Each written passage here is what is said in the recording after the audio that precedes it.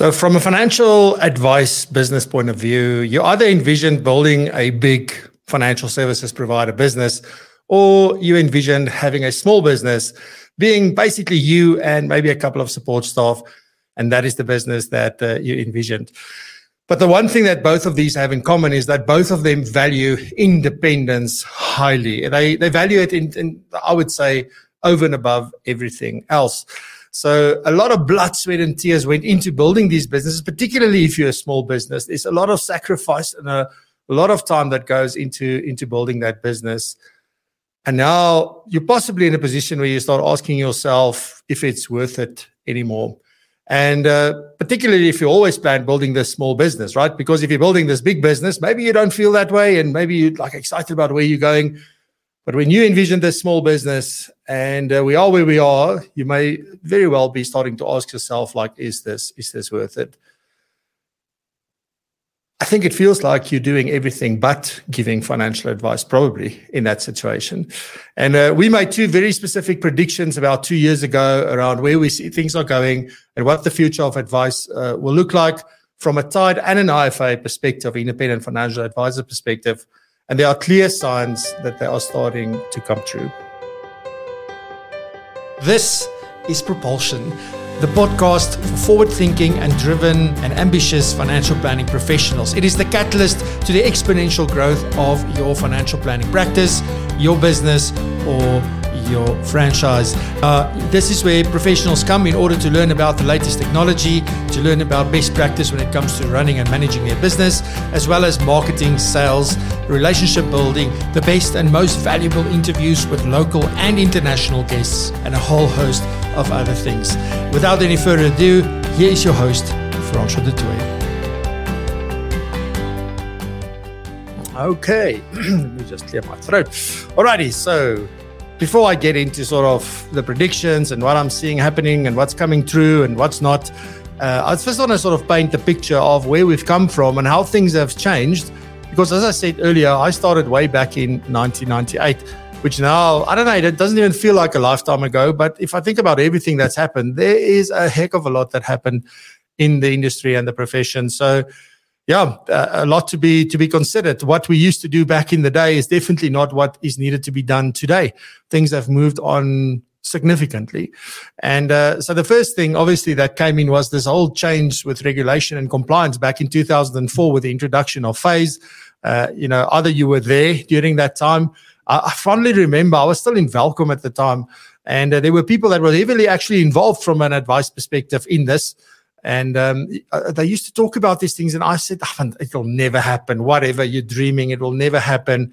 And lo and behold, in came FAIS, and suddenly things started to change. And then I moved to Johannesburg, and then obviously got to work with a lot of people over here. But yeah, it's just been amazing to see what has transpired and how that has evolved over time. I just think, like, although the intent of FAIS is obviously to protect the consumer, help the consumer, make sure that the level of advice gets better, it has come with a lot of regulation and compliance to make sure, or to try and enforce and try and ensure that everybody is following these standards, because that's all regulations are. They're really standards. And in my opinion, they are minimum standards. And it's always sad if we need to be told what to do. Like, for me, it feels like we should just know what to do. What is the right thing to do? But obviously, it does not work like that in real life. So that's what they try and do. But the problem is, now, if you want to work in this profession or this industry, then you have to comply with all these things. And not only that, you have to be able to prove that you are complying with all of this. And not only that, you now have to learn all the things that you need to comply with. So that's a lot of, I think, almost unintended consequence. I don't even know if that was part of the conversation to understand if that will have an impact at all. Doesn't matter. We are where we are. It's about, 16 years later. So, yeah, but over the years, there was just more and more regulations added. So think about TCF and RDR and all these things that are happening. So it's just becoming more and more and more of a thing to contend with. Then there were significant changes in terms of fit and proper. So obviously we had this long sort of time, I remember quite fondly, when you had to get your 120 credits. Does anybody even still remember that? Like 120 credits, that was the thing. And every single advisor who didn't have 120 credits had to go out and study and basically do an NKF level 5 financial advice qualification, even though you've been in this game for many years. So that was a big part. Like I was a big part of that for a very long time, helped people with that. And it was just interesting. But minimum qualifications has been long forgotten because it's just, it's a ticket to the game. It is what it is. We're in and now we continue. Then there's this experience thing as well, which makes it difficult when people come into the industry because now there's supervision requirements. So we have to supervise new entrants into the market, which is great. I mean, I think we shouldn't have something like supervision necessarily. We should probably have something like internships, just my view. But at least there's something to say, well, you can't just go out and give advice. You need to be supervised and your things need to be signed off, etc. So that is important. But then a very important thing came in 2017, which was CPD. Or I think was it now 20? I think it was end of 2016, end of 2017, end of 2017, and then became law in April 2018 or regulation. So now everybody needs to meet these new CPD requirements, whereas previously it was only anyone that was affiliated with a professional body that basically had to have CPD points. And the sad part of this is, although it's again a fantastic thing to do and say, look, guys, you've got to spend at least 18 hours a year. That's 1.5 hours a month learning and staying up to date. Like you would sort of assume that that's a given, right? But again, this is seen as a tick box, unfortunately. And I've given up the fight. I'll be very honest with you. Like I have really gotten upset in the past where people are just the first thing they would ask you for anything is there CPD events? Or is there CPD points for this? Is there CPD? Yeah, we do, but that shouldn't be the thing that makes you decide whether you do something or not. Now, that fight I've given up, right? So we just make sure that everything has got CPD. We cater for both. So the people that come for the value and the people that come for the points, we will cater for both. Not a problem. But if you really want to extract value, since you have to spend the time, and that's the other sad part is the shortcuts people are taking in order to get their CPD points and just be able to tick that box. It's a reality. So again, I think, the purpose of CPD is great, but how it's implemented and how it's managed and how it is done is not really adding the value that they want to. But anyway, it's all of these changing requirements. So you've got to stay up to date all the time. You've got to spend time on all these things. You've got to make sure that you're complying. You've got to document everything. So those are some of the things where I feel like, these are things that are putting pressure on a lot of small IFAs from this perspective. Then there's also this thing about ever increasing costs. And I'm not just talking about rands and cents, because obviously everything's gotten more expensive. Your rent, if you're still renting, obviously salaries have gone up. You've maybe implemented more technology, but that's an investment, remember, not a cost. But we're spending more and more money in order to run our businesses. Now, luckily, clients' income has also gone up, so we can charge more, or we have more assets under management that can derive more income for us. But fantastic, right? But for me, more importantly, if I talk about ever increasing costs, it's also the fact that, from a time perspective, if you should take there's the actual rand and cents cost, but the amount of time that we spend on things that are not related to talking to a client, engaging with a client, making changes to their planning, understanding what their world is about, understanding where they want to go, and making sure that we help and support them, we're rather spending it behind the computer screen. And I'm not talking about like a virtual meeting or doing things like that. I'm talking about, preparing plans, doing your compliance, answering emails, like all that kind of stuff. It's just where a lot of time is going to. Right. The other big problem that I've seen, and this is an issue across business. I think it's not only as far as financial services businesses are concerned, but specifically for us, is that if you look at the regulations that's been put in place, a lot of it is meant for big business, but they expect small business to comply to the same level as those big businesses. And the reality is that small businesses do not have the resources in order to do that, right? But still, it's expected. Think about like all these manuals that you need to have, all these things that must be documented. And yes, absolutely. I mean, I'm one of those guys that I preach that you've got to document your processes. You've got to put it into your technology in whatever system you're using. You've got to have a way of managing and measuring. It's just solid business principles.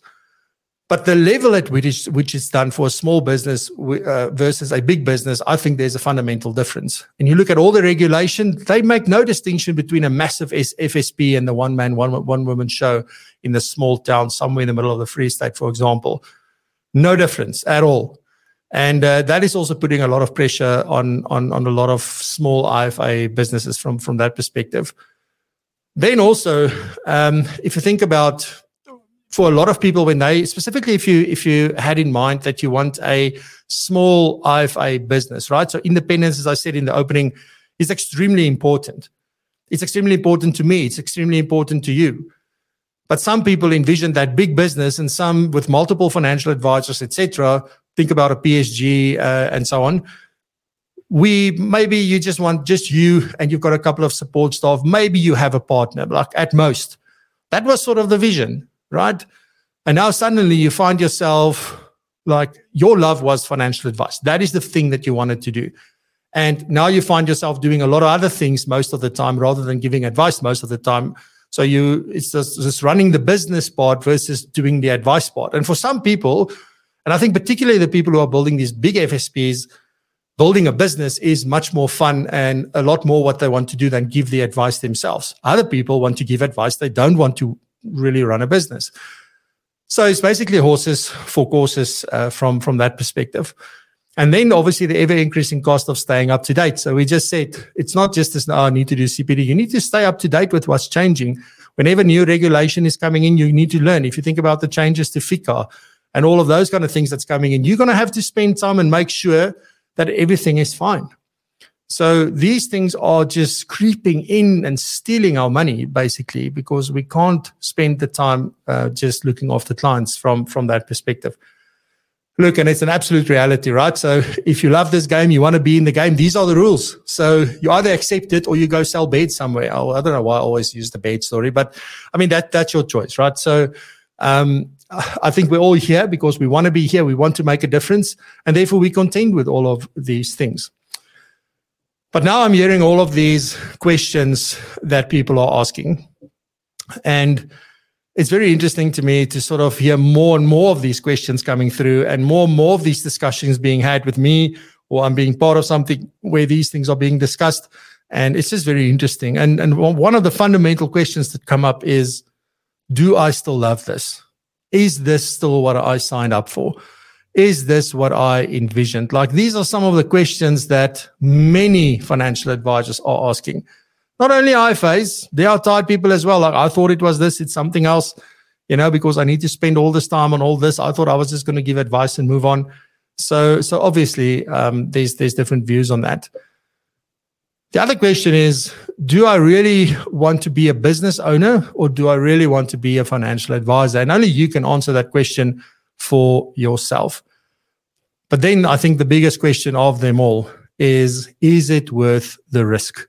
All this risk that you're taking on, from all the compliance and all the things that are being put on. Nikki just said, basically whatever new regulation comes is just being put on the advisor. It's not the insurance company, right? It's not the FSCA. It comes down to the financial advisor and financial planner. They are in the end responsible for everything. So yeah, is it worth the risk? I guess is the question on many people's minds at the moment. Right. So what are the signs? And what am I really talking about? So when we predicted, there were sort of two main predictions that I made way back, about 2 years, maybe a little bit more than 2 years ago, is that I said that a lot of advisors, because there was this whole time frame from about 2006, 7 or 8, around about there, where a lot of independent people moved to Tide. Why? Because there were amazing things offered to them. They were able to be, their books were being bought by the bigger FSPs or whatever. So that was the first thing. So we had this massive exodus almost of IFAs, people that I thought would never, ever do that. They did it. They went to a specific product provider, became Tide, because like everybody's got their price, I guess. And it's what works for you and what works for your client. And they've been there for years now. But I think that is going to turn around again. So there will come a time very soon where you'll see a bigger exodus from Tide to IFA. But not necessarily people starting their own IFA businesses because of all these things that I've been sharing. My prediction was that, yes, there will be a move again for many people. It's not going to be massive. I don't think it'll be like crippling to any Tide agency or anything, not by a long shot. But as these people move, they will look to join big IFA businesses. Why? Because one, I think they've become accustomed to the corporate sort of environment and how that works, and to feel safe. And they want a brand behind them because they know what a brand does. So instead of building your brand from scratch, a lot of these advisors will go independent, but they will move into bigger independent FSPs. And if you think about this, all the insurers has got their own independent advice businesses. I don't know even if you are aware, but all of them have got one now. Like, I don't think there's one that doesn't have one. Well, apart from maybe, I don't know, there's a couple I can think of. But that's where things are moving. So if you want to be independent, but you just want to give advice, probably the thing that's going to happen is you will be looking at moving into a bigger FSP. So that's the one thing. So what I've been seeing, that's a clear indication that this is happening more and more and more as well, because it's not only Tide people moving away from Tide into bigger IFAs. I'm also seeing the one-man, two-man shows moving into bigger independent FSPs. And not only people who are 65 and 70 and 75 years old, with things like, oh, I need to do something. I don't have a plan for succession. Let me go look where I can fit in, and then they can take over my book and pay me out until I pass away. That's sort of not necessarily what I'm just talking about. There are a lot of smaller IFAs that have been selling their books, and either they're moving and merging with bigger FSPs, or they're leaving the industry altogether. But this is something and how do I know this? Just go look on LinkedIn.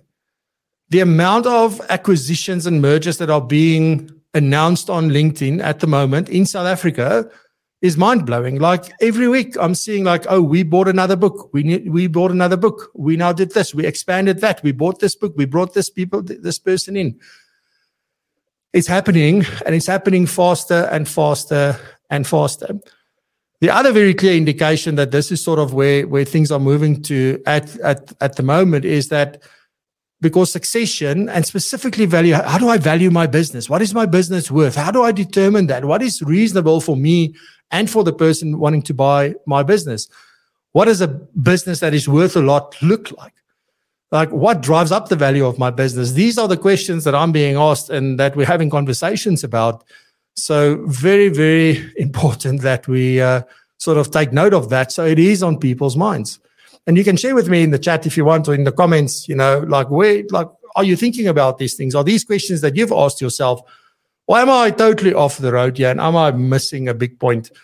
Which I'm also very happy. Criticism and feedback. Give me the feedback and criticism if you want. But that's the thing. The other thing that just recently happened was the launch of a new business called Brokerspace. And this was launched by the guys from ComSpace. And I mean, they sit with all the data, all the things. And over the last 7 years, they've really looked at this need. And this need has just become massive. And they launched this business, and where they can match buyers and sellers because they know everybody. They can look for a good fit. They have all the data that is needed for this. And so something that has launched recently. So I think things like that happening is really an indication of there is a massive need at the moment. Either people want to get out, or they are tired of running a business. They just want to do financial advice. On that note, I think, as I said, what's going to happen. So Tide goes to IFA, but there's the more to a group IFA kind of thing. The small IFAs who do not want to run a business and they want to do financial advice is moving into bigger IFAs. And then you have, I think, which is powerful. And this is something actually that I saw in 2002 already, where people in Welkom, there was three of them. They came together and they merged their practices. But all three of them had big short-term businesses, but they also had a life business, each one of them.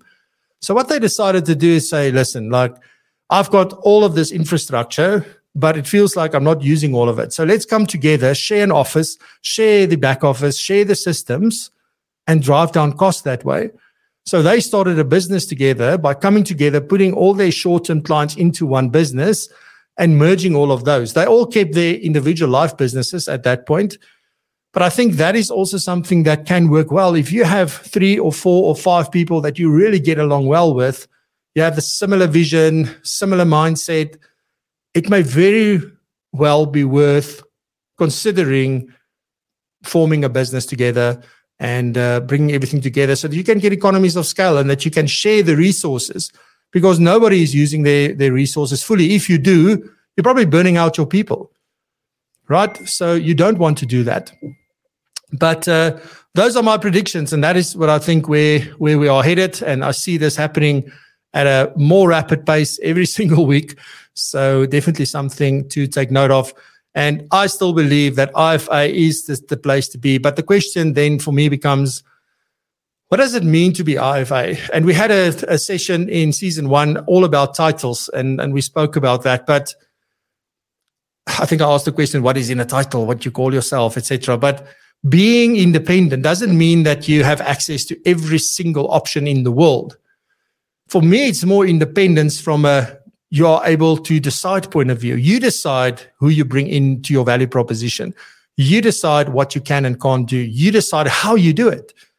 That's what we're talking about with independence. And if you decide to join a big independent business, their value proposition, their way of doing things, that must align with how you would have done things if you want to ensure a good fit for yourself. So that's sort of my thoughts on where the future is leading for independent financial advisors specifically. I'm asking the question, like, is this it? Is this what is going to happen? And I'm very keen to hear your thoughts on this as well. And yeah, I don't have any other questions. So that's it for the main segment. Happiness. Alrighty, ladies and gentlemen. So on that note, we've got another session coming up next week, same time, same place. Thank you very much for being here live. I really appreciate it. If you're watching the recording and you watch up until here, really appreciate you. Have a safe weekend. Be blessed, prosper, and remember, continue to raise that bar. I'll see you next week. Bye-bye. Thank you for listening. Remember to check out the live show, Propulsion Live, on YouTube every Friday at 7 a.m. South African time. You can find it at www.propulsion.co.za/live. That's propulsion.co.za/live. And please remember to subscribe, share with your colleagues, your friends, and anyone who may find value like you did in this podcast. Once again, thank you very much, and we'll see you in the next episode.